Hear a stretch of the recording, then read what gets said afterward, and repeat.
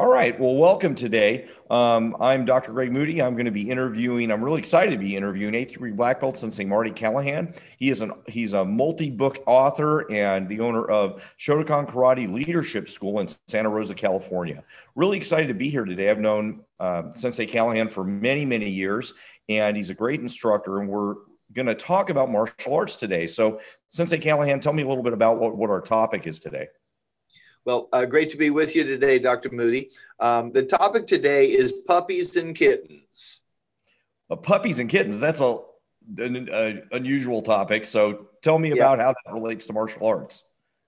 Well, I was thinking about this and I realized that puppies and kittens, when they're young, they play fight with their litter mates. And in the process of play fighting with their litter mates, they're developing the skills that they need to survive when they get older. And this is especially true for kittens, which, a cat really is a wild animal. When a cat leaves home or when a cat goes out at night or in the afternoon, they're roaming anywhere they might go. A dog, not so much, but cats definitely. And they can encounter any number of other wild creatures or life-threatening situations that are out there. And these other wild creatures, like other cats, they'll get into fights with other cats, and these can be life or death battles that they encounter. I had a cat myself who was killed by a neighborhood cat. She was 13 years old. She was starting to get a little frail, wasn't as adept as she used to be. And she died from the battle that she was in with the neighbor cat. And so for our young students, what they're doing is they're learning how, as they work with the martial arts, it's a little bit like play fighting, not exactly, but somewhat like play fighting, that they're developing themselves, but they're hardening themselves and they're strengthening themselves in mind, body, and spirit, so that when they grow up and they go out into the world, they can face the difficulties that they're going to face out there, the predators that are out there, the bullies, the braggarts, the people that want to take advantage of them. They can face those people and be able to handle those kinds of battles that they have to face on a day-to-day basis. So that's what the puppies and kittens is all about. Well, and I guess I see what you're saying too, because cats aren't always, when you see cats interact with each other as they're adults, they're not fighting each other to the death or anything. They're interacting, and one's yelling at the other one or hissing, or they're interacting in a way that's it's not necessarily them actually physically fighting. There's a lot of, if you've ever seen cats around, or a cat and a dog, there's like mental stuff going on. They're intimidating each other, and so the cat's learning then to protect themselves from the other one without fighting too. Yes. Yeah, there's a socialization process that's going on there with the kittens too, that allow them to be able to do that, because that's the last thing they really want to do, is get into a life or death battle if they can avoid it. All animals try to avoid those kinds of battles, but there's also territorial disputes that animals will have, or disputes over mating, or disputes over food. There can be different kinds of disputes that they end up settling with some kind of a fight. But not necessarily physical. Do you think that parents who keep their kids away from fighting, or keep their kids away from any kind of conflict, would then, just like for animals there, if like cats weren't allowed to have any of that socialization when they were young, do you think that they'd be kind of not teaching their kids to be able to deal with those kind of situations as adults? Yeah, well, a kitten that does not have any litter mates and does not engage in that kind of play fighting and doesn't get that chance to socialize, that kitten, when it grows up, becomes a scaredy cat. And they're just afraid of all kinds of things that go out there, and they don't function well. They don't engage well out there in the world. They have a much more difficult time. They end up hiding half the time, or if they're owned by a human being, then they stay in the house or something of that nature. But they become a scaredy cat. And and children can become the same way. And there are adults out there in the world that are basically afraid of the world. And if they had had more of a opportunity to engage in the world in a rough and tumble way, in a controlled way, then they probably would have better skills to deal with the roughness that they have to face, or the roughness that's out there in the real world. Yeah, so protecting our kids in some ways, we want to make sure that we protect them so they don't get hurt, but to overprotect them. And we've heard the term helicopter parents, but I heard a new term the other day that was even maybe a little more severe, which was lawnmower parents, where they would mow the obstacles down. They were lawn mowing the obstacles down in front of their kids so that the kids didn't have any obstacles.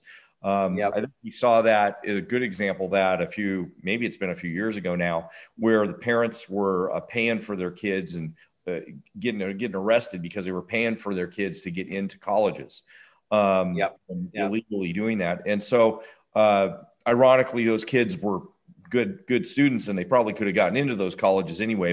But these rich parents were paying for their kids, and I hear what you're saying, and so it's an interesting thing I hadn't thought about. Is fully, we've got to be careful not to overprotect the kids, but also to give them some of these experiences and that they're getting in your martial arts school. And I guess it's really important for the parents that are listening to hear that we're not really talking about the physical conflict that the kids would have when they turn into adults. It's the other kinds of conflict that they'd have, right? Yes, exactly. And that's what happens with an animal that has experienced, like a kitten or a puppy that has experienced a lot of play fighting as they get younger. They avoid the fighting later on, or they have the knowledge. The real way to avoid fights is to have confidence in yourself, and it's having gone through the play fighting experience, or what happens in our school, the martial arts experience. Having gone through that martial arts experience, it gives you a world of confidence that you wouldn't have otherwise. And so you can face situations that could turn violent or could turn physical, and you can figure out a way to keep that from happening, and you keep yourself safe that way. I myself did that. I had two brothers that were a little younger than I is, and we fought constantly as I was growing up. But now, once I started taking the martial arts, I started when I was age 20. I've been doing this for 50 years. I have never been in a physical conflict because I find other ways to avoid it. I don't want that, and I find other ways to avoid it. But it's been so powerful to be able to, because I know that I have the skills that I can handle the situation. It's just giving me the confidence to be able to walk away or do something else. So would it be true to say that it's when there's a conflict or something happened in my life and I notice I get nervous or get scared, that people might get less nervous or scared, and with more training or more experience, that you'd be able to make the right decision instead of making the wrong decision because just out of fear or out of they say fight or flight syndrome. You'd be so scared that you'd either fight or so scared that you'd run away. If you have more training or more experience or more comfort when these kind of things happen, you'd be able to make some sort of rational decision. Yeah. Most people who get into fights because they're afraid. They're afraid that they have to prove themselves, or that the person is going to do something that they can't control. Whereas if you're not afraid, if you're confident, if you're relaxed, you can think more clearly and you can make better decisions. So it's absolutely true. Yeah, it seems like in adult life, the conflict typically isn't actual physical fights. It might be more like, being nervous about speaking in public, or being nervous about somebody that you don't like, or that there's a conflict at work. Would that apply to those kind of situations too? It applies to all those situations, because the confidence is confidence, a belief in yourself that you can get through this thing that you're doing, and that you can not just get through it, but do well at it. and it applies to all that stuff.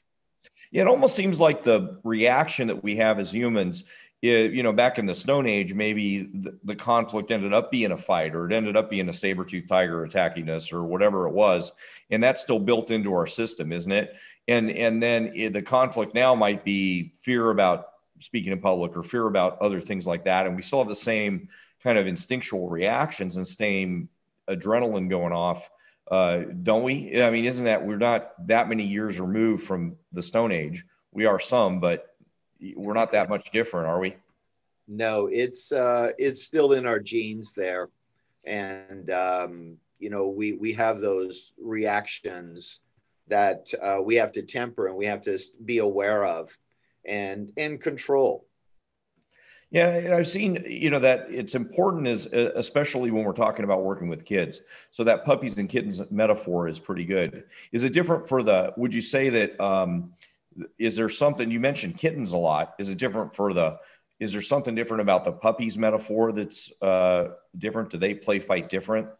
Or is it different for boys and girls?